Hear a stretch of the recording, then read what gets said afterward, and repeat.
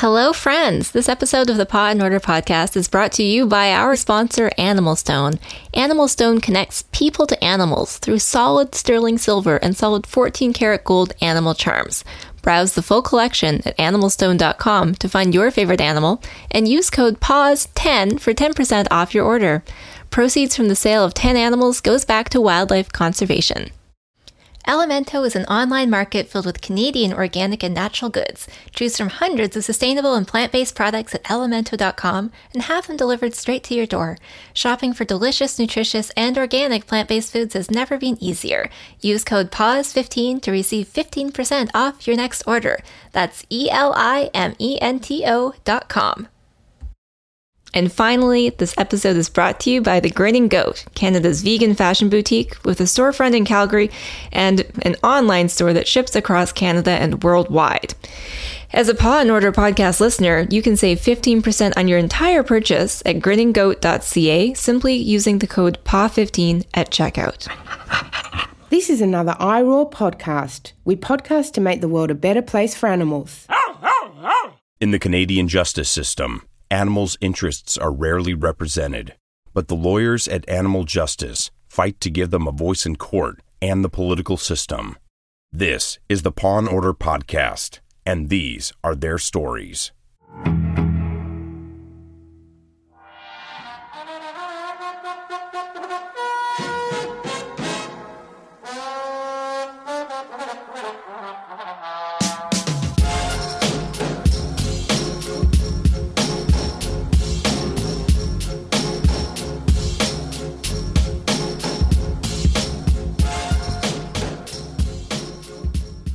All right, hello and welcome to episode number 66 of Paw and Order. My name is Peter Sankoff. I am here today with my co-host, Camille Labchuk. Hey, Camille, how you doing? I'm doing good, Peter. It's nice to have you back in the host chair. Yeah. Good to be back, Camille. It is good to be back in the host chair. Feels like ages ago that I was here. I guess that's what happens when I'm down to once a month. Yeah, it's every month. How are you? I don't know, Camille. I'm feeling a little COVID bluesed out. I have to admit, this third wave has sort of, it's kind of depressing. I'll be honest. You read about it every day. I should say, let me just say the obvious, healthy in my family. So, for those people carefully listening, healthy in my family. And most importantly, there have been no outbreaks at my kids' school. If you want to hear me really depressed, Camille, just sent my kids home from school for a couple of weeks.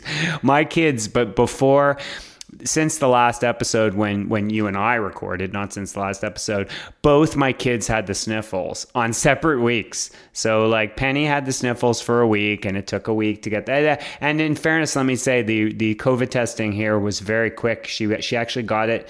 She was sick on Wednesday. By Friday, she had her negative COVID test, but it was too late to go to school. So she missed 3 days of school and she was home. That was okay. We managed to live with that. Then my son was home for the better part of a week. And as listeners of this show know, my son is the more challenging of my two children. And I say that, I could say for a lot of reasons, but for the only reason that's pertinent to this show, he's not as good self-entertainer as my daughter. My daughter will go and she'll start doing a drawing and she'll be off for a couple hours. Whereas my son, if you're not entertaining him, he's going to start annoying you. So that was a challenging week.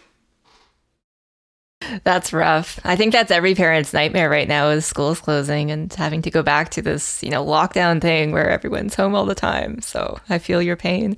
Yeah. I gotta say Yeah, sorry, go ahead. Yeah, no, it's, I think everyone's spirits are kind of a little low at this point. It's hard to look to the future and see have anything to look forward to, which is something that I'm struggling with because I usually have a trip or a conference or some exciting thing where I get to see international animal law friends and gallivant around, as you know, Peter. Gallivant, yes. But these days... You deserve it, Camille. Really, I would love nothing more than to hear about you gallivanting. I know. I'd like to get back to it just for you. We'd all love to hear it.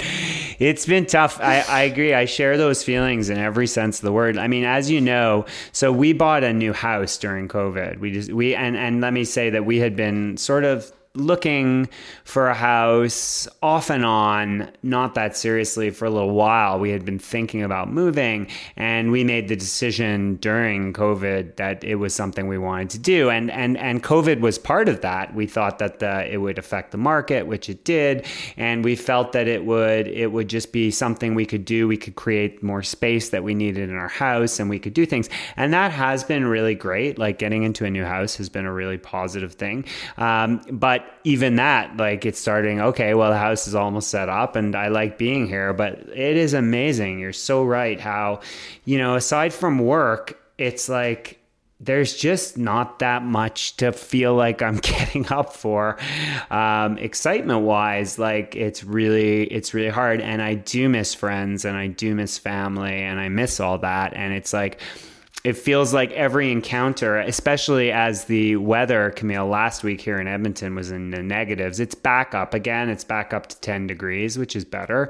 But it was like -5 for most last week. So it's like the outdoor meetups with people are over or ending. And that has been a real challenge for us here, because it just feels like, well, we're back to our family unit and that's it. And it's because everybody's sort of scared to do otherwise, or not scared to do otherwise, which is just as frightening. I know. I'm struggling with that right now. I've been pretty careful throughout this. I'm not socializing with people. I'm not doing things indoors.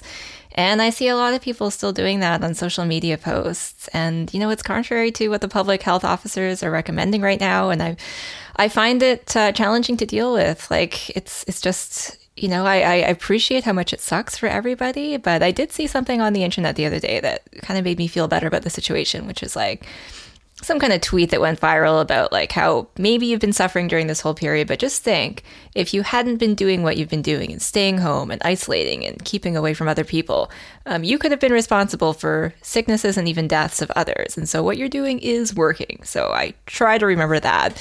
But then on the other hand, I think about how this time last year, Peter, I think I was in Edmonton celebrating your 50th birthday party. And I miss those days when we could do things. Yeah, totally. It's like your brain versus, part of your brain versus the rest of your brain. And it's really, it's easy to rationalize. I mean, it's so ridiculous. It's like, we're such a spoiled generation in that sense, because like, we have every means of in-home entertainment that's ever existed, and it's so far beyond what was available. I mean, forget about when I was a kid, if this had happened, like what it would be like I'd be dangling from a rope by the end of this. It was like with my 3 channels to choose from, no internet. I mean, how many books can you read? But like, my wife was talking about something, and I was like, it's amazing how quickly we get, like, we're such a spoiled generation in the sense of we get bored, we get tired. And I don't want to minimize that, because I do think the mental health stuff is real. But I was like, my grandmother immigrated from Romania before the war by boat, and was like here in 1936 as her family was getting rounded up by the Nazis, and like had no communication with them as this was going on for a period of 5 years. It's just like, it's such a different world. And it's like, it's really, I know that sounds like ages ago, but it's not that long ago. And it's like, it's a period of time when like this was normal, like slowness and not being able to see things, not be able to do things. I guess my point is, like, things have been worse is I guess my point. And it's like, it's crazy how, but I totally agree, because I feel it too. I feel like this deep sense of malaise and lack of things to look forward to and all of that. But at the same time, like, part of me is chastising myself for saying, how dare you feel that? You're the most privileged, entitled generation there is. I know. Well, I don't think we can beat ourselves up for feeling the way we feel about the situation, because it frankly just sucks. There's nothing awesome. Yeah, I think we can say it objectively sucks in any generation. Like, it's not like it didn't suck for my grandmother. It sucked for her too. So it does suck. I do get that. But, it is at least nice that like here I am looking at you. We're doing this conversation on Zoom, by the way, which is funny, Camille, because before before COVID, we never did it on Zoom. We just did it on the phone. But now I feel like just that search for human connection to see someone else's eyes, it's like so strong. I have to put you on Zoom today. I know. I was surprised when you suggested it, but then I was like, okay, that's cool. It would be nice to see another face and not just stay indoors by myself all day, which is how many of my days unfold. Well, in terms of, let's just end this on not end this because we haven't even started the episode, but like end this discussion on a happy note, because we were looking for something to look forward to, Camille. And just before we started this podcast, we talked about something that I am really looking forward to, because it was one of the highlights of last year's Paw and Order season. We have it's now just, not counting today, Camille, it's 3 episodes away. We are just 3 episodes away from our Christmas extravaganza, which is our 12 days of Christmas, holiday, our 12 days of holiday season giving. And this time it will be the first time where there will be 36 gifts, because we'll be bringing in our other co-host, Jessica Scott Reed, to give out 36 gifts for the 12 days of Christmas. This is going to be quite a blowout extravaganza in mid-December. There you go. We wanted something to look forward to, and now you've got it. Now we've got it, and now hopefully all you listeners do too. So I'm optimistic that the thought of this extravaganza is going to keep you going for the rest of 2020. Me too. So much. Well, I mean, how can it not? So many gifts to shop for and plan for. Oh my God, it's going to be crazy. Yeah. Well, on to some other fun stuff. So I wanted to mention something that came across my desk yesterday. It was some articles from the Ontario Farmer, which a friend actually mailed to me, cut them out of the newspaper and mailed them. And the Ontario Farmer devoted a breathless 2-page special spread to coverage of the Animal Law Conference, of our conference, which took place in September. So it was really interesting, Peter. They covered a bunch of the sessions, pretty much ones dealing with farming, which would be, of course, their concern. The Ontario Farmer, of course, is an industry publication that's very pro-farming. It covers animal activism pretty regularly and tries to, I guess, keep farmers informed about what animal rights activists are up to. And it covered a session about legal personhood versus property. It covered an egg gag panel. It covered another egg gag discussion. It covered political efforts to make change for animals. And it covered a session that you were involved in, Peter, along with Delciana Winders and Danielle Duffield, about challenging industry standards of that promote animal cruelty, like specifically the codes of practice and things like that. So, interesting. The tone of the coverage is fairly neutral. It wasn't, taking a position against activism. It was sort of mostly reporting what was said, but perhaps, as maybe you want to elaborate on a little bit selectively. But it was, and I'll talk about that, but I do want to share my thoughts that, like, by and large, I was quite pleased with the coverage in every sense of the word. I think it's great that, as I said, especially because it was neutrally presented by and large. There was no editorial commentary on what was being said. It was essentially a reporting of the conference. So, like, when they talk about codes, which was the session that I was on, good. Like, I think that's good to bring to the industry's light what some critics, including myself, are saying about the codes. I couldn't be happier. And quite frankly, we don't do this often, but I mean, good on Ontario. It's Ontario Farmer. Sorry, just what's the name? That's right. Ian Cumming. Sorry, but what's the name of the magazine? It's Ontario. Yeah, it's Ontario Farmer. Ontario it's sort Farmer, of a weekly newspaper publication.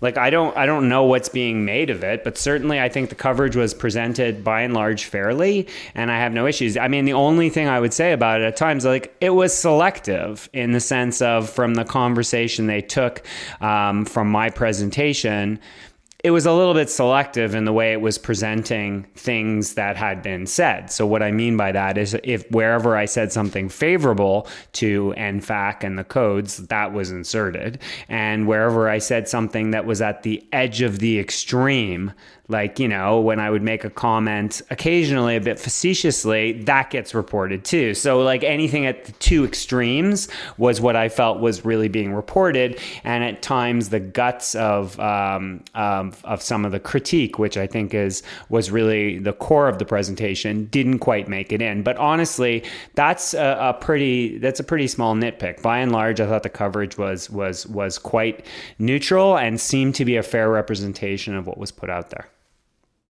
Yeah, I mean, I think you're right. They definitely pulled out the stuff that would get farmers most up in arms. The headline about the egg panel, for instance, was "Activists believe trespassing, entry are part of free speech," which is not really what was said in the panel. I don't think anybody's arguing that trespassing Headlines were. Although I will just say, if Ontario Farmer is anything like any other newspaper, the writer usually doesn't control the headline. But I don't know if that's true at Ontario Farmer. Yeah, I've got no idea. But, interesting all the same. And I got to say, I'm happy they're covering the conference. It shows me that we're on the right track. If the opposition, which, I think this newspaper would describe themselves as opposed to the work that animal justice and most animal rights lawyers do, if the opposition's paying attention to you, it means you're doing something right. So thanks, Ian, for showing up to the conference. We appreciate your articles. Damn straight. What else is going on? There is more, Camille. Yeah, well, okay, speaking of conferences, I wanted to quickly give a shout out to Humane Canada, which is holding their own conference, not an animal law focus conference, it's animal welfare issues, but law is one of the topics that they're covering. And they're in the midst of soliciting applications for presentations. That could be a standalone talk, a panel presentation, some other format. And I'm going to share the link to their conference in the show notes, but I believe that submissions close in early November, so there's still time if any of you are listening who are lawyers or students or want to speak about an animal law conference or maybe a more general animal welfare topic, there's an opportunity to apply. So check it out if you want to consider that. When is the conference, Camille? The conference itself, I don't have that in front of me, but it's sometime like in April or May. It's not until the spring. Some way off. Okay. Yeah, and it's obviously good at this point all going to be online, so very accessible for people. Footnote: see earlier discussion. Footnote: nothing to look forward to in person. God. Oh gosh, I pine for the days of in-person conferences. One day, 2022. Wait, Camille, hold on. We're gonna go back, but can we just if we just want to put one last hammer into the crazy nail of this whole discussion, I was talking with some of my friends in New Zealand, and do you know that in Australia and New Zealand, they're already talking about travel bans through the end of 2022? What? It's mind exploding. I'm I wish you hadn't said that. Oh my God, I couldn't believe it when I heard it. I was like, you've got to be kidding. And I'm like, no. And it's anyway, I'm on sabbatical. I forgot to mention to you, I'm going on sabbatical. I've been approved for sabbatical next September. So as of April, May, I'm done. As of when I finish marking exams in April, I'm finished for the year and I don't have to go back until January. But I had some hopes of doing some traveling, but we'll see. Fall of 2021. I would suggest get the heck out of the country, go to somewhere without COVID. In New Zealand, apparently they're filling up soccer stadiums again because it's been eradicated in the country. Well, so while we're talking about New Dodge. Zealand, of course, I could go to New Zealand in theory because they're only admitting citizens at the moment. So in theory, my entire family could go to New Zealand. That the downsides of doing that are twofold. It's crazy. It's such a crazy situation. It's so attractive. I could spend the whole fall in New Zealand, right? I could do it. My kids could get pulled out of school. No problem. Go to school there. All good. There's only two problems. Problem number one, the quarantine rules are still in effect. So you've got to pay something it's $3,000 per hotel room for a short term 10-day whatever. So it's really not cheap to go there. You really gotta want to go there. And of course, there are limited commercial flights. So at the time, that's the other problem, is that the commercial flight prices have skyrocketed because ordinary New Zealanders are not doing travel. It's essentially just for limited, commercial stuff and things like that. So the getting there is no small task. So you're talking about if you want to escape to New Zealand to get away from COVID, it's a very expensive proposition. Oh, point taken. Okay. All right. Well, anyway, when we get back to conferences, I'm just going to be happy to get a cloth bag with a notepad and a pen with the conference branding on it and, the crappy food at breaks. I want nothing else other than that situation to return to my life. Absolutely. But sorry for the digression, listeners. I want to highlight one more cool thing going on right now.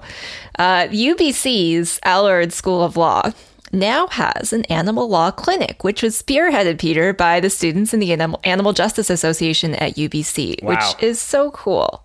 Good for them. It's a clinic that may be able to offer advice to clients who have animal law issues.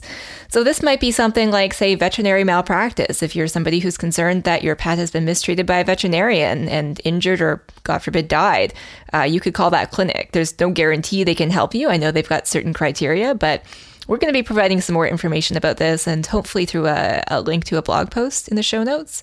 So if you're in the Vancouver area and this might help you out, I encourage you to check it out. So it's really interesting on a number of levels. I hadn't even heard about this, and I think it's a really cool thing, and I'll tell you why.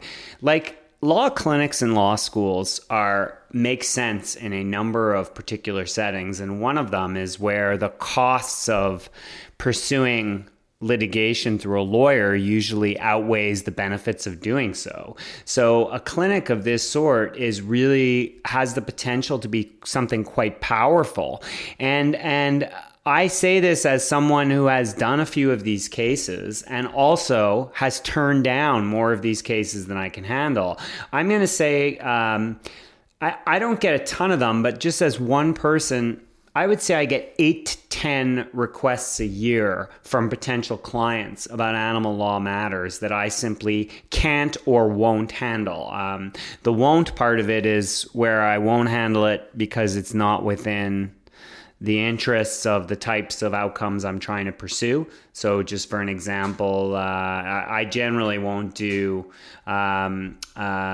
stuff where there's some sort of adoption contract and somebody wants to take the dog. Like, I'm not interested in helping dispute one with a dog breeder owner or something like another. that. I'm not interested in that. The breeder stuff marginally more, because if I can sue and shut down the breeder in some way, that to me is interesting. But you're right. Like, as a general matter, I tend not to. But it's like I get 8 to 10 of those: breach of contract, negligent stuff, property disputes.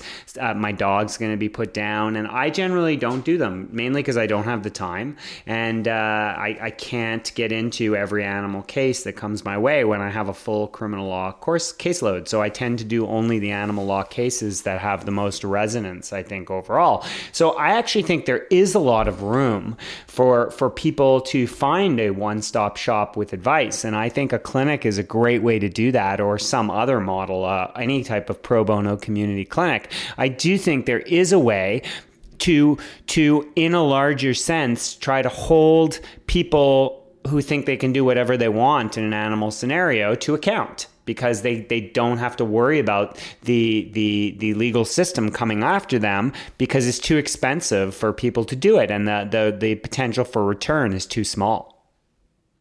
Yeah. Yeah, so this could be a really good complement to the work that lawyers in private practice can do, to the work that animal justice can do. I can tell you that we also get email inquiries all the time from people who've got these individual problems. A lot of it tends to be veterinarian issues. Sometimes it's adoption contracts or breeding issues. Insurance, and pet insurance stuff. There's tons of them. Breeders is a big one. Yeah. A lot of the emails we get are about breeders.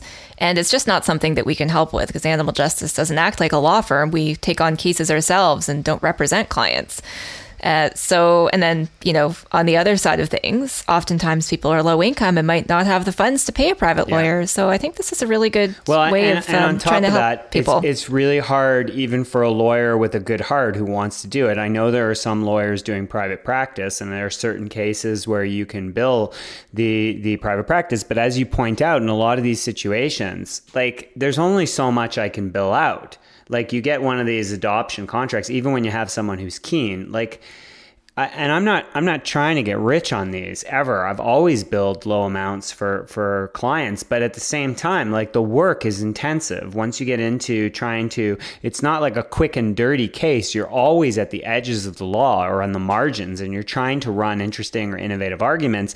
And it's like, these things are costly. Like, let's just say for a garden variety type of case like that, like, I've managed to do a few of them for $2,000 to $3,000, and that's like making clear to the client that if it becomes anything other than a negotiated process, it's going to cost way more than that. Like once you get to the point where negotiations break down, and essentially the initial help by a lawyer, just for those of you who don't know, is usually to try and negotiate something, right? To try and get a resolution. But if that breaks down and you have to actually start using the legal process, it's not common that people in these sorts of situations suing vets or suing whatever can get into the tens of thousands that would be required to pursue it properly. So it's like, it is a tricky situation, and too many in the animal industry, and that's a very broad comment, but those who use or are involved in animal services or paying for fees for animal services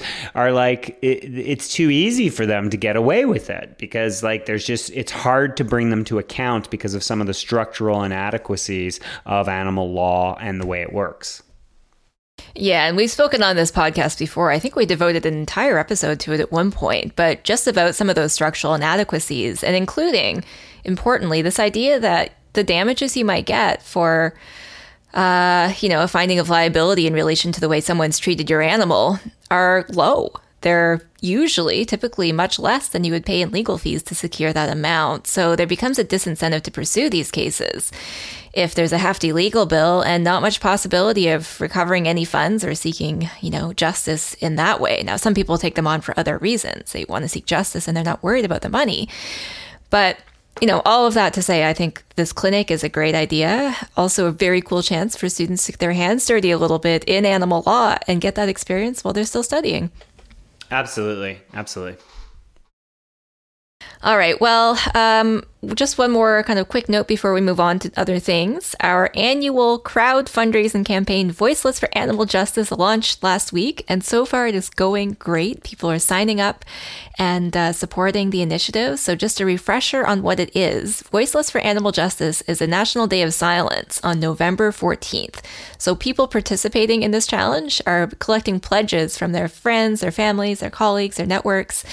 And we're all going to go silent, post on social media about it on November 14th. The rules are that you can't talk, but you can still text and communicate online. So you can post about your experience and what it's like to shut up for 24 hours. Not easy for me.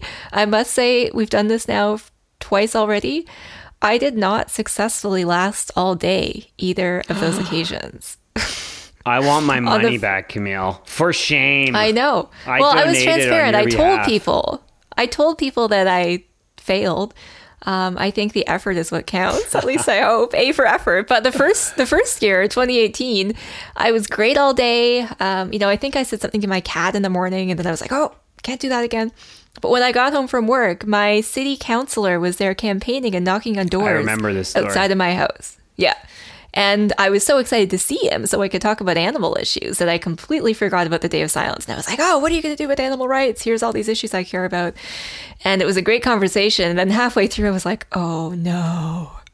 So I hope people will forgive me. This year, Peter, I'm going to see if I can make it the full 24 hours. I sure hope so, Camille. I am, as always, not going to try.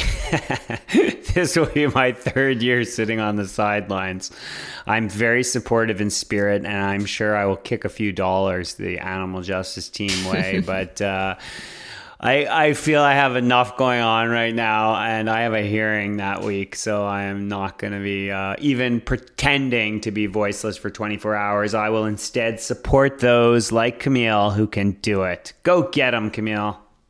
And that's the thing. You can sign up to go voiceless yourself, or you can kick a few bucks towards the people who are taking on this challenge. And I should also note, Peter, that this year the idea of going voiceless has kind of a special meaning because the fundraising is focused on our work to combat egg gag laws.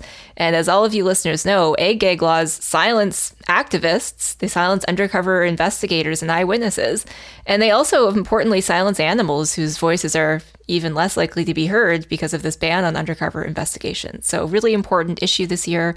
And if you want to visit the website for this and participate in Voiceless for Animal Justice by becoming a donor or a participant, you can check out the link in the show notes. Go get them. All right. Now, here's your every episode reminder to leave us a review if you enjoy listening to Paw and Order. We have over 100 5-star reviews. And I just wanted to highlight one of those new reviews, Peter, because it's a short one, but it's a nice one. So it is from, well, Sizzle. Sizzle. With like 5 S's. 5 S's, Sizzle. I like your name, Sizzle. It's a great name.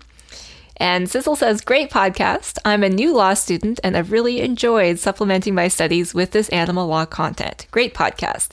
That's what we're here for. We're here to help students get engaged in the issues. And I know a lot of you listening are students, so thanks for leaving a review. And if you haven't yet, consider doing so.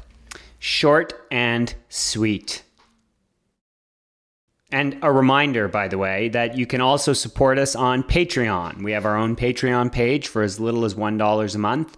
$1 a month. And we have a variety of support levels and can tell you that the Patreon page is really essential to keep us doing what we're doing. We try to offer regular prizes for our patrons and, of course, all of our love and all the touchy-feelies. Thanks so much to all our Patreon supporters. You can catch us at it's patreon.com/pawandorder, isn't it, Camille? Indeed it is. All right, well, we're going to move on to the news in a second. And after that, I'm going to share with you my interview with Dr. Pamela Fergusson, RD, that means registered dietitian, where we are going to get into all things dairy, including some of the nefarious ways that the dairy industry advertises to promote its products. But first, Peter, the news.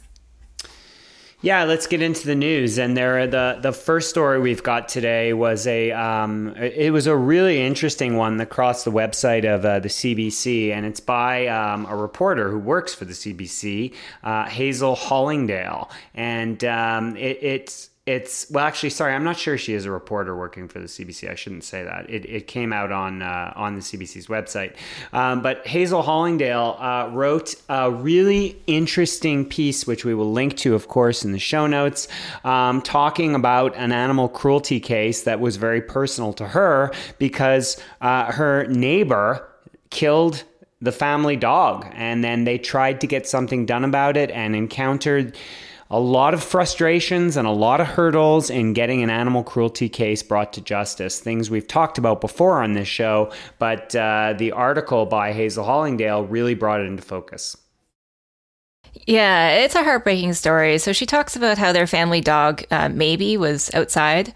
Hazel and her partner were just steps behind the dog, Maybe. They heard barking and then they heard a gunshot. And then they found their neighbor walking out from a bush with a rifle at his side. And he claimed to have seen Maybe run towards their house. So they searched all over the island that they live on for Maybe. Didn't find her. Eventually, they found blood and gore only 3 meters from where he'd been standing with his rifle.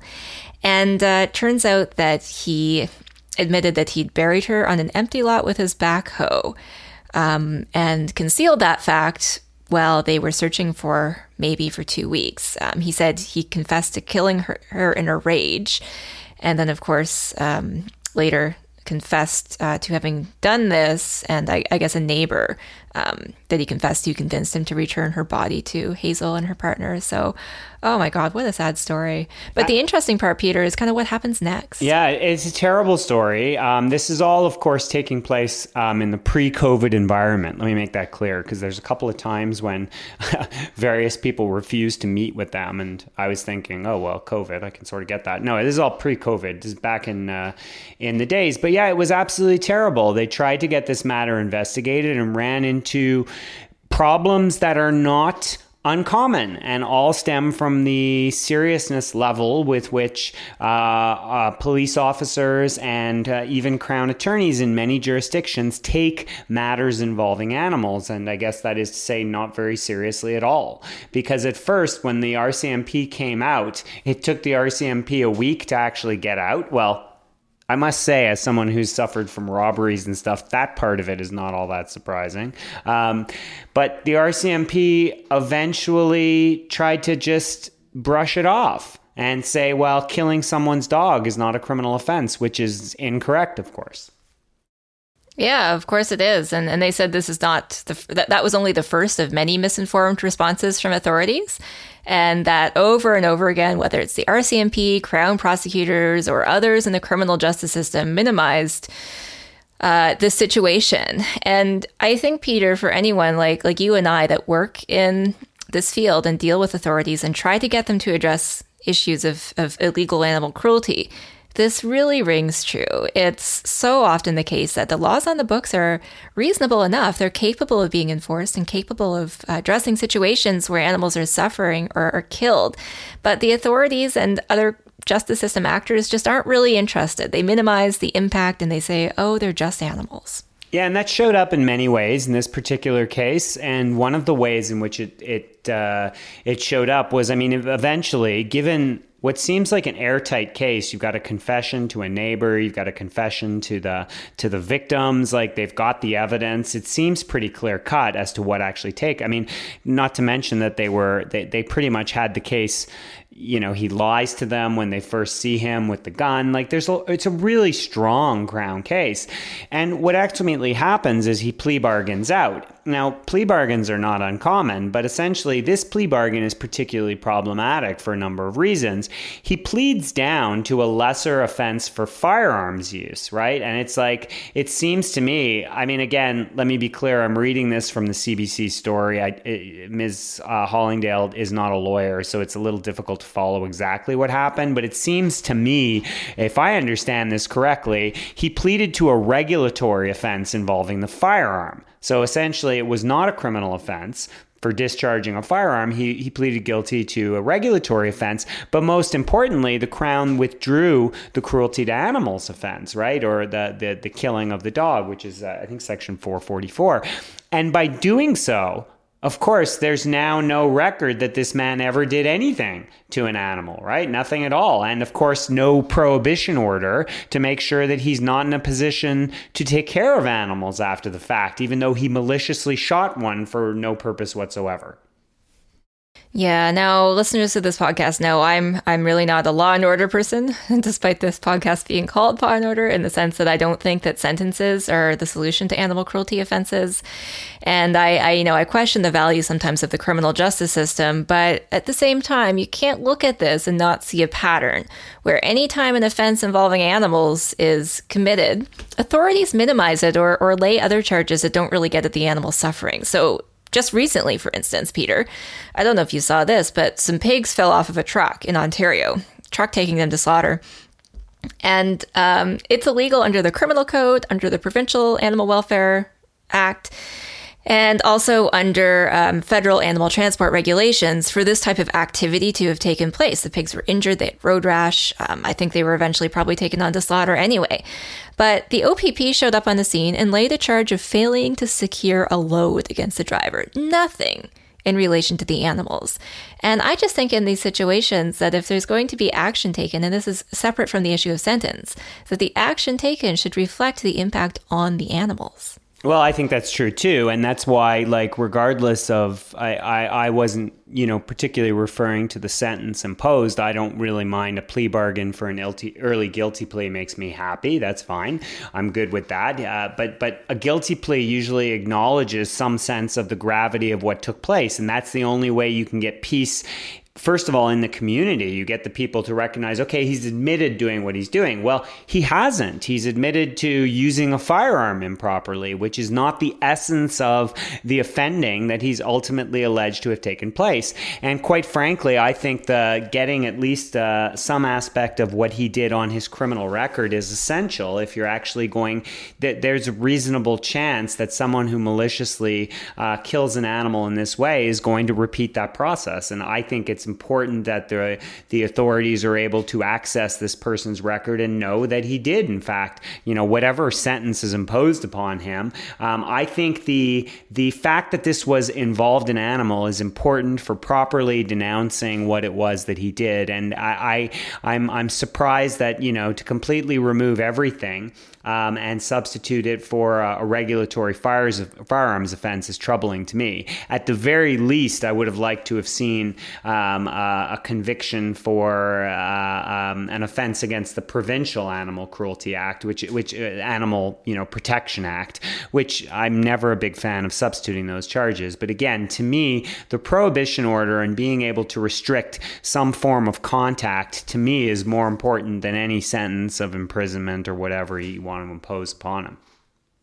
Yeah, well, I'm going to be really interested to see Hazel Hollingdale's book on this. She's obviously a good writer and has had a compelling experience. Maybe just as a way of wrapping it up, she does note that the SPCAs that are largely vested with the power to recommend charges in these situations, most of their investigative costs are not covered by government funding. Again, this goes back to this private enforcement model that we've spoken about critically in the past, and wonders if this correlates with, treating these crimes with less gravity than they perhaps deserve. And then she closes by talking about how killing maybe was not a property offense. She says she didn't belong to us. We were a family. An animal's right to life and the lasting effects these violent acts leaves on families should be factored into how the criminal justice system treats these offenses. And, again, I don't think that necessarily should suggest stronger sentences, but I think recognizing that these offenses are important is not meaningless. And that's a callback to one of our way earlier shows, Camille. This is going back to one of our early shows when we were talking about, Nathaniel Erskine Smith's bill that was going to do just that. That the idea was like, because, we're not going to get into the need to reform the criminal code. And it's funny that as a criminal law professor, like the animal cruelty offenses are, not well constructed. They're in the wrong place. It's like, my point would be more compelling if I could say, we have this really well organized criminal code that makes a lot of sense. And these animal cruelty provisions are just like everything about the criminal code makes no sense. It's like, it's so poorly constructed. The dog's breakfast. It's a dog's breakfast, Camille. That expression still works, doesn't it? It's a dog's breakfast. And it's like, but that said, it is troubling and always has been troubling that the animal cruelty provisions remain in the property sections of the code. And in my wish list of things that are unlikely to happen before I leave the mortal coil, I'd like to think the criminal code will get reformed and that will be fixed. But it's like, it seems to me there's just no will to do that sort of change, which is kind of unfortunate, by the way, because like, as I said, you'd think that the fact that the criminal code is an utter mess would be like license to fix the entire thing. But that goes into too big problem basket, right? So it just doesn't happen. If only we had a law reform commission that could examine and make recommendations for cleaning up this dog's breakfast of a document. If only. All right. Well, Peter, our next story is out of British Columbia. It's an article, again, in CBC about how smaller ranchers and livestock/meat producers are complaining that they don't seem to have enough inspectors for them to slaughter animals themselves because qualified inspectors need to be on site when an animal is slaughtered. And they're saying, oh my gosh, we have to keep these animals alive for longer than we want to, and it's not cost effective for us. And they use the example, for instance, Peter, that a lamb is only a lamb for so long, then it becomes mutton, said a rancher from BC. He says he can't find anywhere to process his lambs this year, so they're turning it to sheep, which means that they might drop in value, his meat might drop in value, and his income might suffer. Wow, cry me a river. The story is really kind of interesting. Like it's very revealing in and of itself, because of course what the industry wants is, more small scale licensing for on-farm slaughter. And essentially, like, when you read through this, what's really interesting to me, Camille, is of course, like this story has nothing to do with animal welfare at all. Like, it's completely an afterthought. And when you read through it, it's really interesting that, like, the guy who's arguing sorry, I take that back. It is not the guy. The woman, Ms. Smith, who's arguing for more slaughter, is making it clear that, like, look, the risk of foodborne illness is really small. So therefore, we should be able to slaughter ourselves. They're sort of almost an inherent implied statement that the issue is not about making sure animals are well treated in the slaughter process. This is really just about foodborne illness. And like, based on what I know about the CFIA, I find it hard to disagree with them. Yeah, yeah. I know that's not the answer, but it's like, you know, it is kind of interesting that this whole discussion is about should we have more on-farm slaughter or not? And really the only issue that seems to be on the table is whether or not that would lead to more human illness. It's not about the process. It's not about whether it can be done correctly. It's not about whether it's monitored, because I don't think, you know, I don't know, Camille, I'd almost be willing to, and this is really sort of an off-the-cuff remark, but I'd almost be willing to say, I mean, personally, since the foodborne illness thing is not my concern or yours at this moment, it's sort of a secondary concern as opposed to what's written in the article, I'd be like, well, if you had everything live video feed monitored, I'd be like, to me, they're both awful. So it's like, I don't really care where the animal is slaughtered as long as the slaughter regulations, you know, which are what we have at the moment to take care of this sort of situation, are adhered to. So it's like, to me, you know, but that just doesn't seem to be an issue. It's not really part of the discussion at all. No, it's not. And like what I find interesting about this piece, and I think I agree with you. I mean, I think probably slaughtering more animals on farms is likely less cruel than shipping them to slaughterhouses where they've got to endure the stress of transport. And a new environment. The stress of the environment of more animals being slaughtered. Like I don't really take a position one way or another without, you know, all the other factors being put into the equation.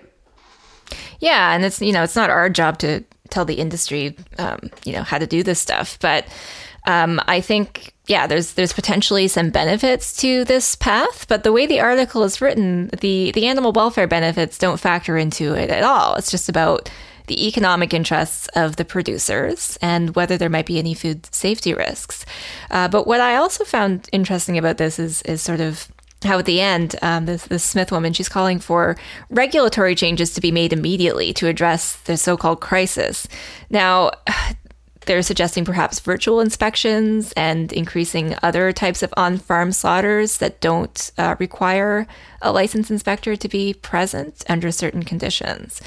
So, but, you know, the kind of thing I did want to highlight is that the meat producers are now saying the situation is now too critical to wait for the results of any public consultations. Well, that worries me. That worries me too. So basically they're sort of manufacturing this crisis. They're saying, oh, we're losing money. This is not ideal for us. And now we need to ram this through immediately without any public input. And I think the public might have some stuff to say about this. I think so too. I think that's definitely an issue that needs to be concerned. And certainly anytime we start to hear emergency and we need to do this, look, anything that's going to allow animal changes to be made without scrutiny is not something I'm going to be excited about.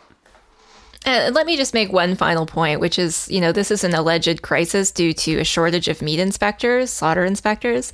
I would say that area is not adequately funded in this country, both at the federal level and likely not the provincial level either. I know more about the federal level.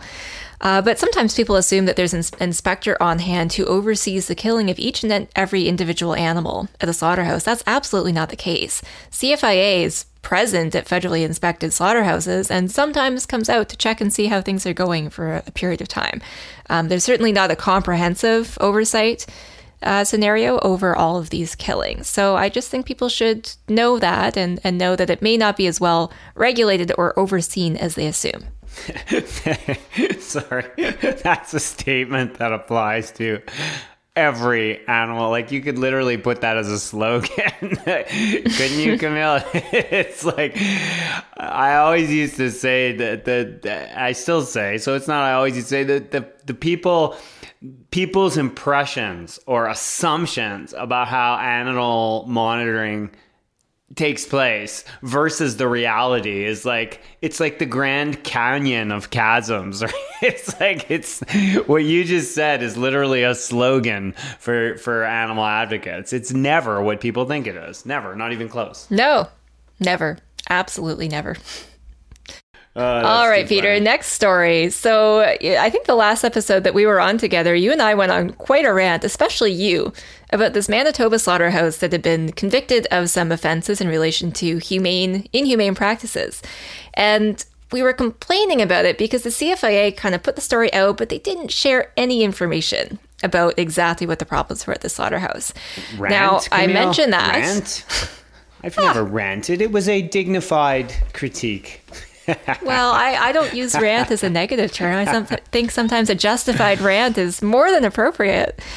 But I think we might have another mini rant coming because this situation appears to be repeating itself. So there's a story from September that we actually missed about a duck slaughterhouse in Asbestos, Quebec, which had its license suspended, not canceled, but suspended by the CFIA. Now, the story, Peter, is from September 3rd. I only came across it kind of randomly because I was flipping through the Ontario Farmer to look at the conference coverage, and someone had sent me the clipping. So there it is. Again, not something that got a ton of coverage. And if you look at the CFIA's website statement about this, they basically say they suspended the license, there's no food recall, and they mention that they suspended the license for failure to comply with some sections of the humane treatment of food animals in a slaughterhouse. So, they're saying that there was inhumane action here by the duck slaughterhouse, but again, they don't describe anything. Yeah. Nothing about what that was. And it's about to get more mysterious, Camille, because the town of Asbestos, Quebec no longer exists. I bet you didn't know that, Camille. This is a handy-dandy fact from my home province of Quebec. Just last week, they changed their name, Camille. Who wouldn't want to change their name if your name's Asbestos? They had to vote. They voted in a referendum. They had to vote because they didn't want to be affiliated with the chemical asbestos anymore. It is now, as of today, 1 week ago, Val des Sources, Quebec. There is no more asbestos. Oh, wow. That's certainly a more tourism-friendly name for your town, I would say. For a town I don't think I would go to Asbestos, but I might go to Val des Sources. Dominated by a huge mine. Yeah. Yeah, look, I mean, we could, dignified critique what's going on here. It seems like more of the same. And really, again, it makes it difficult. I feel like I'm replaying what I said. We could just push repeat from what we said last time. It is upsetting that once again, we're getting these minimal information about processes that are hard to enforce to begin with. And when these problems do arise, we get so little information that it's hard to know what to do with it. Yeah, it's disappointing. CFIA urgently needs to be more transparent. So we are going to follow up on this and try to find some more information. And if we get some, we'll definitely update you listeners.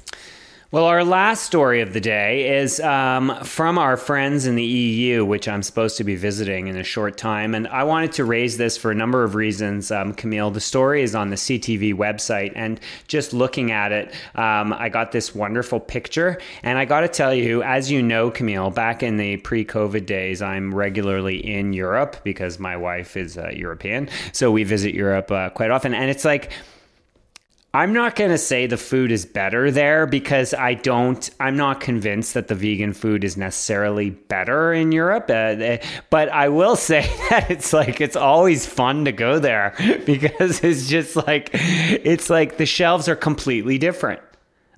I will, by the way, stump. I'm not a huge, I did this last time. This is not the first time I've done this little stump speech, but where they kick our ass is in yogurt. The European yogurt is so ridiculously good.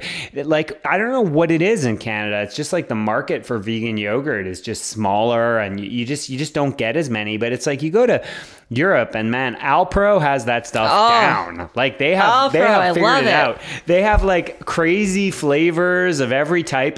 I go to I'm not kidding. My wife lives in the German countryside. It is out in the middle of nowhere. And this tiny little supermarket, which is not even that big. And they've got 8 different flavors of Alpro soy yogurt. It's this craziest thing. And it's here, I go to my mega supermarket in downtown Edmonton. And it's I'm lucky if I can find a few sad looking yogurt displays that are vegan. There's a little bit of Daya and it's super expensive too. The Alpro yogurt is really reasonable. It's these big tubs. Anyway. Well, let me just say, I don't know if the situation's probably a little bit different in Toronto, but I've had huge success lately with like really good vegan yogurt, new brands coming on the market. So hopefully that makes its way to you. Let's hope. But anyway, this story is just some reasonably good news from the European Union Commission, who, Camille, have come to the decision, groundbreaking decision, Camille, that you can label plant-based products, sausages, or burgers, even if they don't contain meat. Camille, I don't know about you, but as soon as I hear this, I'm a little bit confused, Camille. Like sausage, vegetarians, I don't know, Camille. There have been times I'm thinking I'm buying like meat when it's really a vegan sausage. I don't know, Camille, I'm lost. How on earth are consumers ever going to keep up with all these complicated terms like vegan and vegetarian sausage or hot dog or soy steak? It's so confusing. I'm so confused, Camille. You know, I've got to go get my almond beverage, and I will try and figure out what all that means when I'm trying to, because I accidentally, bought some almond beverage when I was trying to get milk, and it's thrown me for a loop, Camille. Yeah, so what an interesting story. So the farm community and the meat industry in particular had really been pushing this type of labeling ban. They were proposing that the European lawmakers restrict plant-based labels so they can't use words like sausages or burgers. Now, if this seems ridiculous to you, I think that's probably the common reaction. I know if you're listening to this podcast, you're already probably inclined to find that ridiculous, but so did most Europeans. There's never been any evidence in any study that I've seen that anyone's been misled by terms like this. And in fact, the largest consumer organization in Europe was praising the politicians for supporting or for rejecting this and for relying on common sense, because they simply don't believe that anybody is misled. And when I first heard about this, maybe a year and a half ago, I think this ban was sort of floated. It just seemed to me like it was destined to fail, because you've got at this point these plant-based products so well entrenched in the commercial industry, in the commercial market. They're on the menus at mainstream chains. They're in supermarket store shelves. Like it's such a capitalist-friendly way of disseminating these products that I feel like the business interests, except for this small, narrow segment of the meat industry, we're never going to be on side. Yeah, unfortunately, I wish it would go for dairy, because if you scroll down in the article, for some reason, dairy can't get over the hump. It's like the dairy industry is very powerful, apparently, even in the EU. More powerful, apparently, than the meat industry, because it's still almond or soy beverage, Camille, and you can't get around that, unfortunately. Yeah, no, I think there was a court ruling a few years ago, 2017. A bad court ruling. That kind of bad court ruling that kind of threw a wrench into that. But at any rate, we celebrate our friends in the EU. We do. Congratulations on this victory. I know a lot of animal protection groups who are working very hard down there to try to make sure that this vote went the right way. So it's a victory for consumer choice and for the plant-based industry, and of course, most importantly, for animals. And on a final note, just while I brought up soy beverage, I should note, Camille, while we're grasping for things to feel positive about as this, year grinds to a conclusion, I should note, and I'm sure you've done the same, that I have started dipping back in already. It's early, but I'm already dipping in, Camille, to the coconut nog. Have you gotten your hands on some nog yet, Camille? Hasn't even crossed my mind. I didn't know it was for sale, but thanks for the heads up. It's never too early. If the temperature went to -5 last week, I was into my first nog, and I just can't wait, because I'm hoping, I'm hoping the peppermint nog comes back this year, because I'm a big peppermint nog guy. Right now they only have natural flavor, but I want the peppermint. Yeah, I agree. Come on, bring it back, so delicious. Are you looking for all the basics for your pantry but want Canadian organic and natural brands that believe in animal compassion and sustainable eating? Elemento is the Canadian-owned online food market you've been looking for.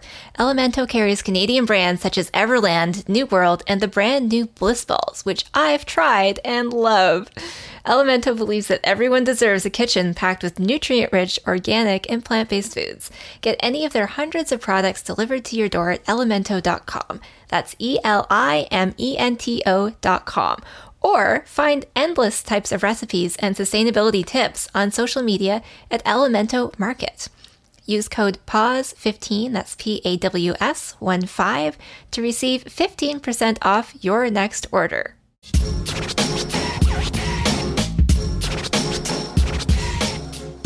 And now for my interview with Dr. Pamela Fergusson. Dr. Fergusson is a registered dietitian with a PhD in nutrition and over 15 years of experience with changing lives through nutrition.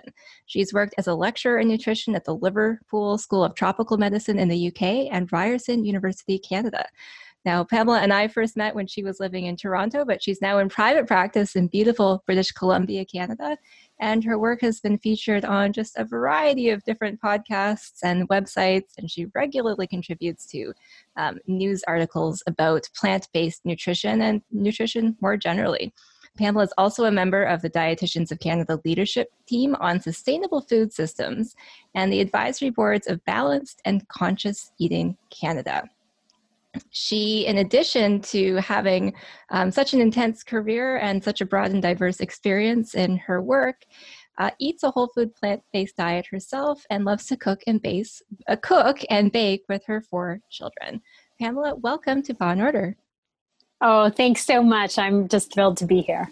Well, we are thrilled to have you. And why don't I start off by just talking about what prompted us to start discussing this week about you coming on Paw in Order. TV Ontario, so TVO, which is Ontario's publicly funded, provincially mandated broadcaster, announced this week that it was partnering with Dairy Farmers of Ontario to provide health and nutrition information for school-aged children. So as we all know, this prompted a lot of debate.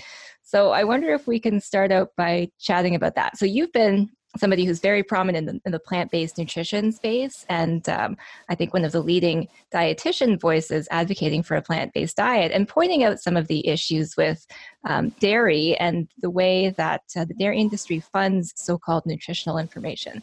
So what did you think when you saw TVO's announcement about this partnership? Well, I was absolutely scandalized, to be honest. I can't believe TVO is making this move. It's extremely irresponsible. I mean, it's clear that Dairy Farmers of Ontario are acting as a corporate interest group. They are not an education organization. They are certainly not a health organization. Their mandate is to promote and increase sales of Canadian dairy. So we should assume that that's exactly what they plan to do through this partnership with TVO. And TVO has a responsibility in terms of education to our children. And it's completely inappropriate for them to partner with a special interest group who has an agenda to promote their own product, regardless of the health implications of that. And, you know, this partnership is detrimental to our children, and there should be no special interest group promotion within education about nutrition to children. I think a lot of people would agree with you that this topic is just too important to have, corporate politics enter the equation and lobby organizations that are able to fund expensive campaigns, trying to be the ones providing so-called unbiased and impartial health information. I think your points are well taken about how Dairy Farmers of Ontario, Dairy Farmers of Canada, they are definitely industry lobby organizations. That is their purpose. I always harp on about this statistic, so listeners will already know that the Dairy Farmers of Canada, in fact, benefits from an $80 million annual marketing budget. And just think of all the school curriculum you can buy with that money. But you make a good point about certainly a public broadcaster shouldn't be the ones disseminating this biased information. And when we talk about lobby groups getting their message out there, it reminds me of something interesting that happened close to 2 years ago now, which is that the Canada Food Guide revisions to it were issued. And throughout that process, the health officials refused to meet with industry lobby groups. And what we saw at the end of that was a food guide that actually de-emphasizes dairy and removes it as its own category for the first time. So I'm wondering if you could speak a little bit about that and the importance of health information being unbiased. Absolutely. Well, I'm so proud of Health Canada for taking a stand and removing any special interest groups, any industry lobby groups, any corporate interests from our food guide. The food guide should be talking about what is beneficial to Canadian health, and not looking at what is beneficial to Canadian farmers in terms of their economic progress. So good for Health Canada for taking a stand and saying the food guide is about health, and we are going to look at the health evidence and make recommendations for Canada's diet based on the research. And in fact, when they did that and when they removed special interest lobby groups from the room, they were able to see that it's clear that nutrients that are present in dairy milk, for example, protein and calcium, are important. However, those nutrients are not in any way unique to dairy products. They are abundant in our diet, and including in a plant-based diet. It's very easy to meet your protein and calcium requirements without relying on dairy. And the other nutrient that dairy often gets credit for is vitamin D. However, they are fortified with vitamin D, and vitamin D is not naturally occurring in dairy. So there are no nutrients that are unique to dairy or that we must consume dairy in order to achieve those nutrients, and therefore they don't qualify as needing to be protected as a special category within the food guide, a food group. So now, for the first time, they are included with the other high protein foods, and we've been encouraged to choose plant-based sources of protein more often from within that group. So this is a big change for dairy, and dairy no longer has that protected status. And I just can't say enough how proud I am of Health Canada for saying that they won't speak to any, Canadian lentils shouldn't be in there either, and the broccoli growers and whatever, no business interest should be part of that discussion. It should be a discussion about the health of Canadians, potentially maybe down the road also looking at environmental impact of diet, perhaps, but not in any way looking at the corporate interests of big agriculture. I agree that just has no place in the scientific discussion about what's the healthiest diet for human beings in Canada to consume. It's also interesting to me, and I'm curious if you notice this in your practice. I mean, we've seen a lot of people shifting away from consuming dairy. I think because they learn more about delicious plant-based options. Obviously, people of certain ethnicities are largely unable to digest lactose and suffer from discomfort when they consume dairy products. And, we've seen the rise of vegan plant-based milks in the marketplace and some decline in dairy consumption. I'm wondering if you see this shift in your own practice. Are you having clients come to you looking for these alternative sources and more information about them? Absolutely, I do. I mean, I think you've made a very important point to say that in Canada, we are a multicultural society. We are also a country built on Indigenous lands. And for Black, Indigenous, people of color, intolerance to dairy is very high. And so to suggest only dairy products as options like in schools or in hospitals or in our food guide is actually taking a non-inclusive or even potentially racist approach to planning our national diet. So that's one important point to consider. Another thing that absolutely is happening, I mean, I've been vegetarian. I was vegetarian for many years, then went vegan. But even back when I was vegetarian, I used to buy soy milk, say like 20 years ago. And there was I think one brand of soy milk, Soy Sensations, and it was pretty good. I liked it. But that was it, and now there's a whole section in the grocery store, like a big section. There's probably easily 12 different varieties of plant-based milks available in just about any supermarket across Canada now. And even in, corner stores, that kind of thing, you can easily buy plant-based milks. These are widely available. So we have seen a decline in dairy consumption. I think it's important to recognize that some people do still consume some types of dairy, but they do also enjoy plant-based milks.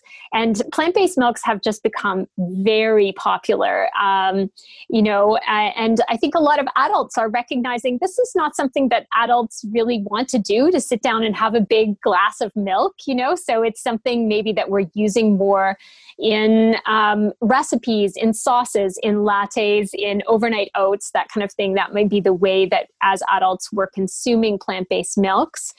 And we do have to acknowledge, though, that the dairy consumption is not necessarily down as a group, because cheese consumption is still high, is actually in some spaces still continuing to rise. Fluid milk consumption absolutely is down, and plant-based milks are dramatically taking over that space, including the recent meteoric rise of oat milk, which is a Canadian product. And wonderful to see that. But, we do need to acknowledge that cheese is still a big part of the dairy sales and is still commonly eaten in Canada. Well, I hope that as plant-based cheeses continue to evolve and grow and get better and better every year, that'll start to change too. I remember when Daya first came out with the first vegan cheese shreds, and they came to Canada, I think 2009, maybe early 2010. And I was just so amazed at the time and so excited. But when you look back on that period 10 years ago and you compare it to what we have now, oh my God, it's 1,000 times as exciting. And I can only imagine what the next 10 years will bring. Some of these cashew cheeses, boy, oh boy, they're good. Oh, we're just so blessed with all of the vegan cheeses that we have available now. I have a very anxious chihuahua here, so I apologize that she's interrupting us. It wouldn't be a Paw and Order podcast without a dog. That's right. Anyway, yes, the vegan cheese sector is just growing so much and is so wonderful. I really appreciate all of the variety that we're getting, and I think it is getting better and better. I think we are going to still continue to see so much innovation in that area, and I look forward to it, because I do have to say I am one of those people that was like, oh, I don't know if I can give up cheese. And then, of course, now it's no problem. But that actually was a stumbling block for me too, when I transitioned to being fully vegan. It was for me too. And I hear all the time, I met somebody on the weekend who said that she was almost vegan, but she's having trouble giving up cheese. And I always say to those people, well, then go vegan except for the cheese and work on that when you can. But that's right. Yeah, actually, I want to give a tip on that, to say that when I first transitioned, I'll say, to a plant-based diet before I was fully vegan, I still included vegetarian Fridays. So for about 6 weeks, I still had some dairy on Fridays. And I noticed the first week I was really looking forward to Friday to have some cheese or something like that. And then by, the end of a month or a little bit after that, I was even forgetting about having vegetarian Fridays. It became unimportant to me, and your taste buds will very quickly change. And yes, please do explore some of the wonderful vegan cheeses that are available. Now, you mentioned transitioning from eating a largely plant-based diet to going fully vegan. And obviously, there's amazing nutritional benefits to doing so, and nothing that you can't get in other foods that dairy offers. But I wonder for you, I know you've been very outspoken about some of the suffering that goes into dairy consumption and dairy production as well. I wonder if you could share with our listeners a little bit about what helped you make that transition and how you tried to educate people about dairy industry practices. Absolutely. I actually initially went plant-based more for environmental reasons and understood that there were also health benefits. But it wasn't until after being plant-based for a little while that I started opening my eyes more to the animal cruelty aspects. And I have to say, it's not that I was never exposed to those things before. I actually worked on a dairy farm briefly as a teenager. And so I, am aware of dairy. And yet somehow, even though I saw those things, it was like I didn't really see them. And so I do have a lot of compassion still, even today, for farmers, for people who are eating animal foods and kind of can't make that connection, because I will say it was right there in front of my face and I still didn't connect it. I didn't put it together. I still was somehow thinking that, dairy cattle needed to be milked and that this was like something that we were doing that was of benefit to them. I could see that their udders were full of milk and this was like something of a relief to milk them. And yet I never took the time to think, why would dairy cattle be any different than any other mammal? Of course they must have become pregnant. Of course there must have been a baby calf in order for them to produce the milk. And yet I didn't initially make that connection. And once I did, I was like, oh, how could I not have seen that? And so, I do really encourage anyone who's listening who hasn't thought about that before, the fact that these are mothers who have been forcibly impregnated and producing calves in order to keep their production of milk high. And they will continue to go through cycles of giving birth and being milked. Their calves are taken away from them because they are not going to give that milk to the calves. And then, the milk is taken and given to humans. And this cycle is repeated until the cow is no longer able to produce a high yield of dairy milk, and then the cow is killed. So, we may think, and I used to think when I was a vegetarian that, dairy doesn't kill animals, but it definitely does. The mother cow is killed when she comes to the end of her high producing yield years, much before what her natural lifespan would be. And the baby calves, if it's a female calf, she is brought into the same life of forced pregnancy and stolen milk as her mother. And if it's a male dairy calf, they will be slaughtered for veal. And so dairy absolutely does kill. And that was something I definitely did not realize as a vegetarian. I was largely in the same boat. I think people largely want to avoid causing suffering with their food choices if they can. And dairy is seen as more of a harm reduction strategy for many people than eating meat. But the way you explain it, I think, connects with a lot of people. Dairy involves taking a calf away from a mother who's been forcibly impregnated, causing great emotional trauma to both the calf and the mom. And I think the answer to why more people don't realize or appreciate this goes back to, I guess, what we were initially discussing at the top of this interview, which is the dairy industry's immense marketing budget and its ability to put forward this warm, fuzzy, family-friendly image of hardworking, salt-of-the-earth farmers who love their cows and are just there to provide for the nutritional needs of Canadians. So I know As we've been talking about with the TVO partnership with Dairy Farmers of Ontario, getting them while they're young is a very obvious strategy of the dairy industry. And I know you've been working as well on another education initiative that the dairy farmers have launched. I believe it's a website where they try to provide more educational resources. That's right. So it's the dairy education program that you can find at edu.milk.org. And please do have a look at these modules. Of course, as we've mentioned before, they have a huge budget. And so they're able to produce these attractive modules that are available for teachers to use. And we all know the stress that teachers are under right now. And, here you're being handed materials that are all glossy and all produced for you, all already in an online format that's so easy to use for teachers who may be delivering some content online, or it can be used in the classroom, and all on topics that seem to fit in nicely to the curriculum that we're trying to deliver right now.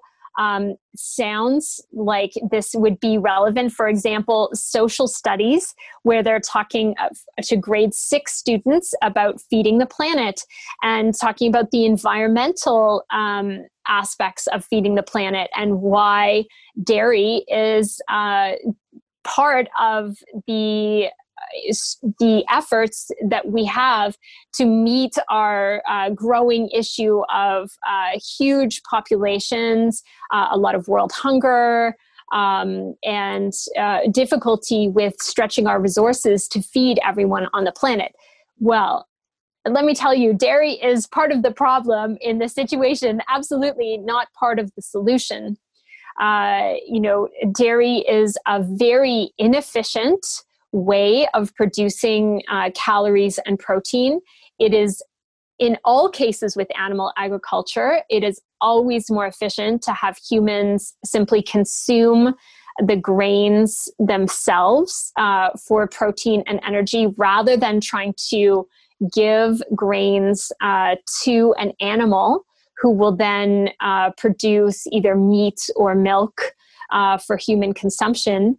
Of course, this is a very inefficient system, and we receive far fewer calories and grams of protein by filtering plant nutrition through animals first, rather than feeding directly to humans. And I'm always hearing that argument, if everyone goes plant-based, how are we going to grow enough, corn, beans, soy, lentils, for everyone to eat? Well, the reality is we will actually need a lot less land in order to be able to produce the food that is needed to feed, what are we now, about 8 billion people on the planet, as opposed to like 70 billion farm animals. Yes, so actually it is much more efficient to just feed the humans the grains directly, rather than trying to filter through animals. So yes, dairy is a poor choice for the planet, for the environment, and this type of indoctrination that's happening with these modules. Another module here, a grade 11 biology module, goes through all kinds of information about how cows take the feed energy that they intake, and they use that to produce milk. Well, nothing is discussed in that about the fact that the cow had to become pregnant, that the fluid milk that they're producing is intended for their calf. The calf is taken away. This is not discussed at all. It's simply discussed as a matter of converting, grain and hay feed energy into fluid milk production. This is absolutely not science. This is not biology. This is not educating our children on the full picture. This is instead propaganda. That's exactly what it is. And I've had a chance to look at some of these materials. I have a friend who's a teacher, and she gave me this package that the dairy farmers delivered to their schools that teachers were able to use. And what really struck me about it is in line with what you're saying, which is how subtle it is. It's not like it's just one unit that says, here's why dairy is awesome. Here's all these great things about drinking milk. They try to present this overall sort of message, in some cases about the environment, and they sort of insert dairy in there as if it's part of the solution, when we all know that it's part of a problem. This brings me to something else I wanted to discuss with you, which is Dairy Farmers of Canada. Have you ever checked out their YouTube channel? I have, actually, yeah. It's constant. I see now where they're putting some of this $80 million marketing budget, because it feels like they come up with new ads every month. Right. I just checked it this morning, and the latest set of ads was kind of a follow-up on some greenwashing ads they had previously produced. But they're they're longer ads, and they talk about environmental qualities that they say dairy espouses. And when you actually break down the claims, it's a lot of touchy-feely stuff about how much farmers care about the land and care about the environment and our planet. And it's the definition of greenwashing, because they're not addressing any of the actual facts. It's really just trying to promote this feeling of general appreciation for the environment, which of course has no basis in the figures about emissions for cows, the figures about manure, about environmental destruction. So, it's clever, and, it's something that concerns me. And I'm glad that health professionals like you are educating people about this. Absolutely. And I think dairy's very careful in that situation to not say anything that could actually be refuted. Do farmers care about the planet? Most likely, most farmers do care about the planet. It's a situation where they're careful not to use any actual statistics about the impact of dairy on land use or water use, and how it's actually an inefficient system and cruel system for producing calories and contributing to greenhouse gas emissions. They're careful not to make those kinds of claims in their advertising, because they would find it difficult to find something that actually is environmentally friendly when they get into the facts about dairy. Yeah, it's so interesting. They do walk this fine line between trying to promote their products in this happy, friendly kind of way, but also avoiding any actual reference to stats. The one thing they did reference recently is that they said they're responsible for only 1% of Canada's greenhouse gas emissions. And I don't know yet. We're doing a little bit of research to find out where that number might come from. But it strikes me that even 1% of our emissions, when we have to get to zero emissions, is something that we just can't abide by. It's still too high. And for one industry out of tens of thousands of Canadian industries, it's still pretty high. Anyway. I agree with you. And I do agree that that number may actually be correct, although it's important to have a look when you are looking at the data, if they're only looking at carbon, or are they looking at methane as well? That's right. Something that people often forget about, which is that there's many different types of greenhouse gases. Well, Yes. The Animal Justice, we love filing legal complaints against the dairy industry because it happens regularly that they skirt a little bit close to that line of truth versus fiction. So Right. a couple years ago, I think you saw probably, Pamela, that we filed some complaints because Dairy Farmers of Canada was partnering with a variety of health charities. There was the Heart and Stroke Foundation. I'm forgetting which other ones there were right now, but the claims being made on this massive Canada-wide transit industry were that dairy is a way of preventing these diseases, and that if you consume more dairy, that's good for you. Now, I'm wondering what you think about the truth of claims like that.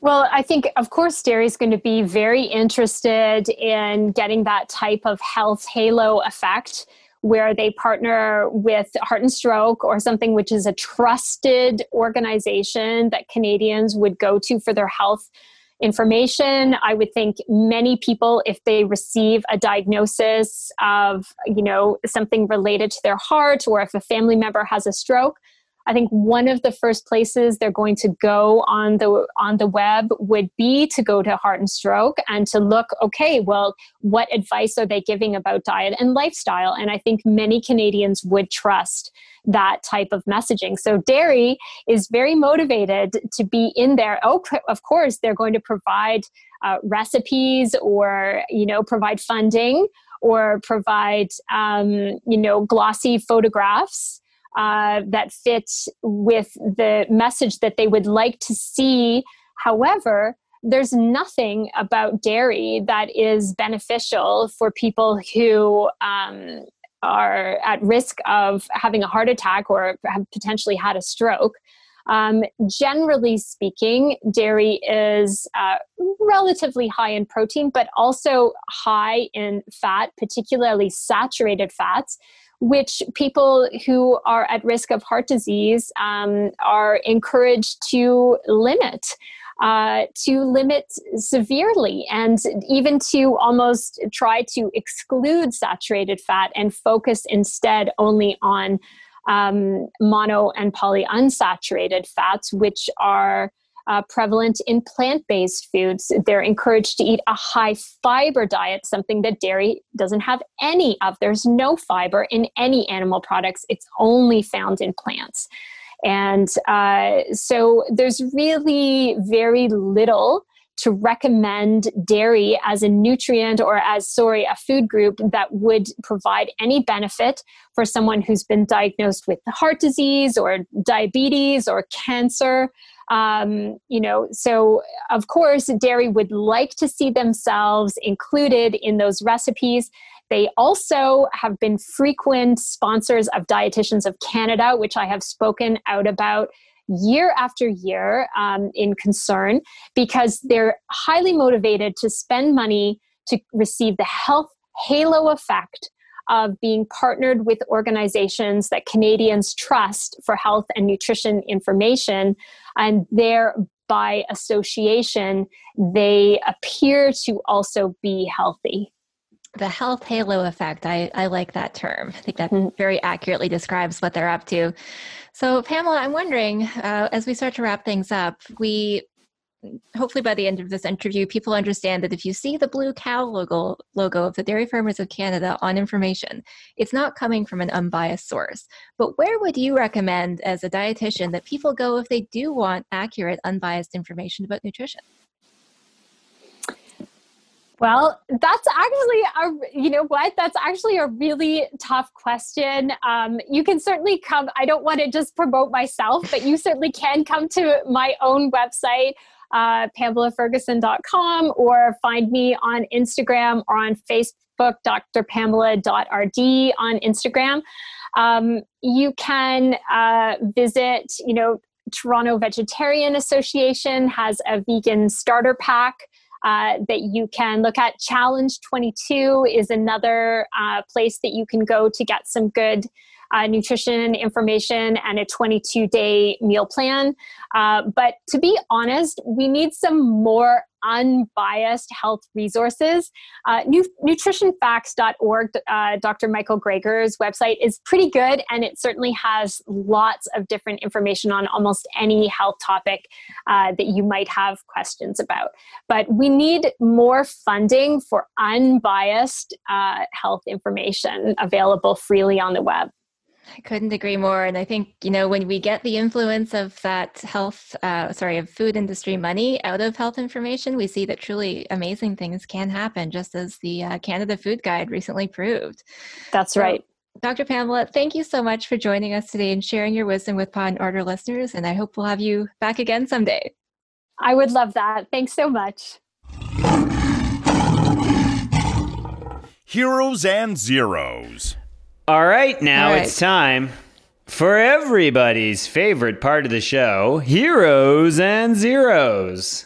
Heroes and Zeros. Now, all right, Peter, who's our hero? Yeah, well, I flagged this on social media already, so anybody who's been following me on social media this week, look, if you're a law student and you want to do some animal law, and your professor in an ordinary garden variety course throws you an assignment and you decide to take that assignment and make it all about animals, as was your choice, and then go the extra mile and get it published so that people can read about this problem, you're going to be a hero on Paw and Order. That's just the way it is. Congratulations to Rachel Mills. So Rachel is a 1L first year student at UNB. And Peter, her law professor, highlighted this great piece that she wrote on Twitter. Nicole O'Byrne. Nicole, what could I say about Nicole? I don't know. I can't even joke about it. Nicole's a good friend of mine. She said something nice. She highlighted this piece, which is about animal testing. And it's a great little piece about what's wrong with the criminal law and why it doesn't extend and permits certain things to take place. Lots of horrible things to animal testing in Canada. And of course, Camille, a bugaboo of ours, a certain bill that didn't make it through. Where did it get stuck, Camille?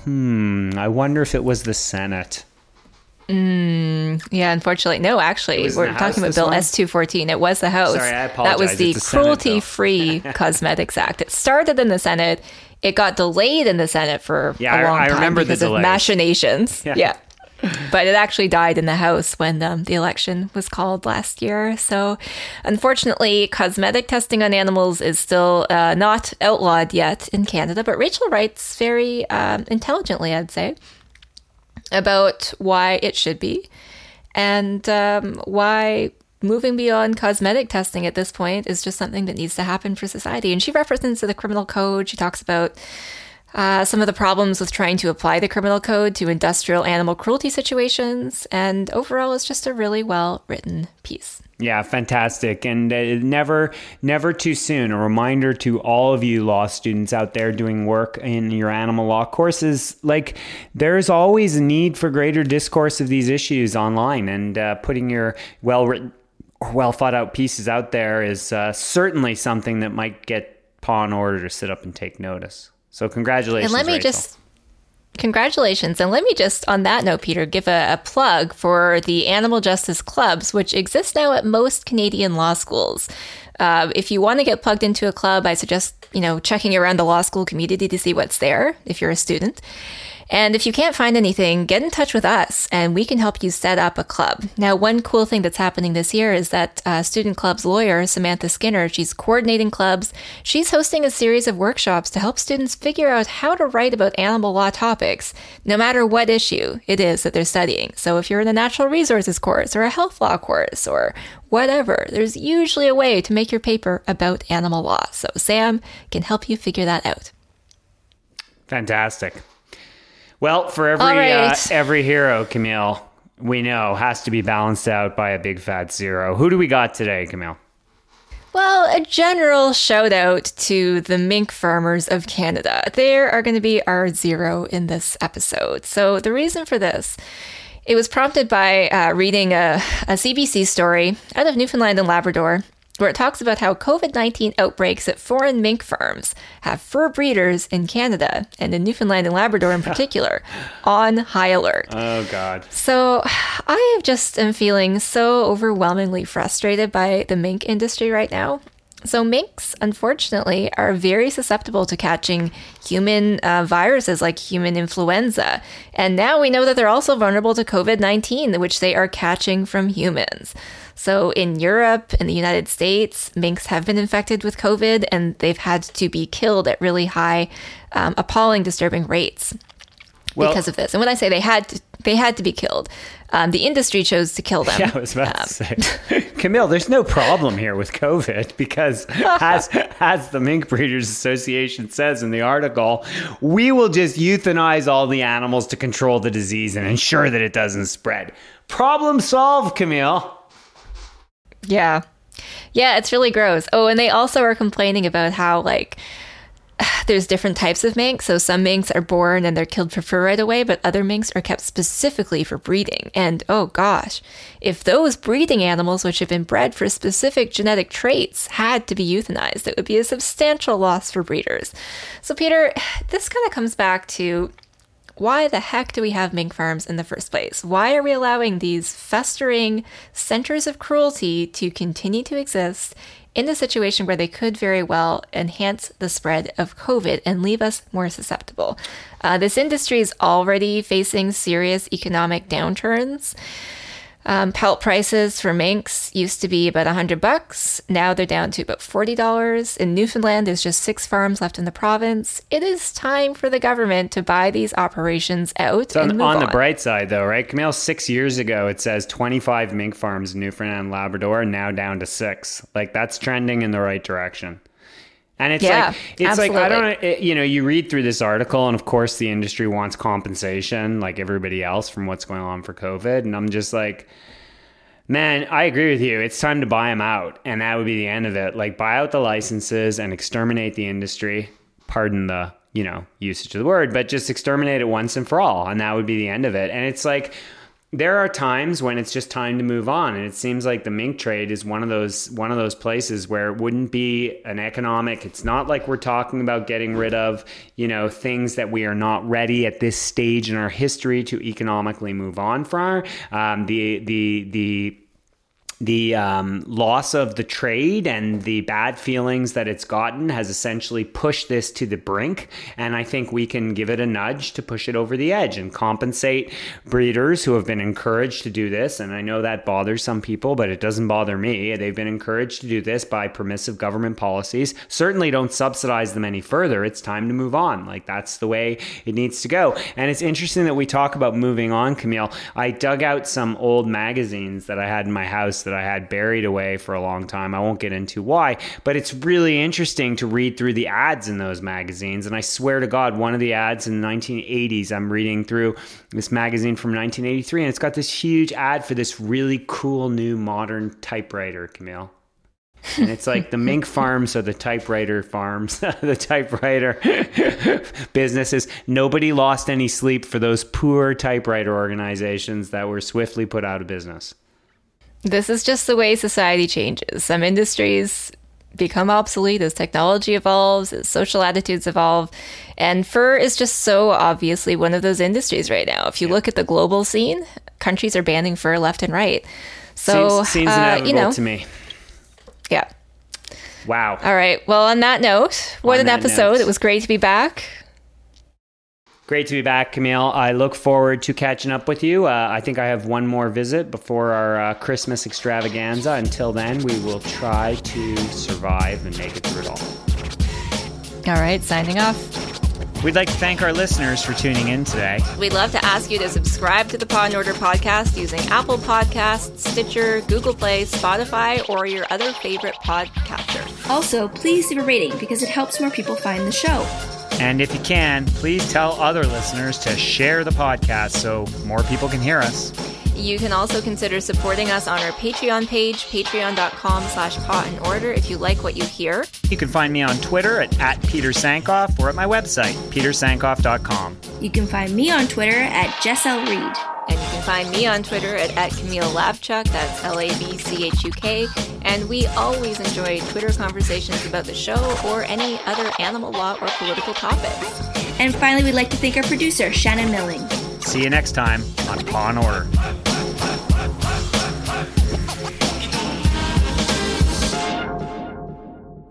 For more great iRaw podcasts, visit irawpod.com. That's IROARPOD.com.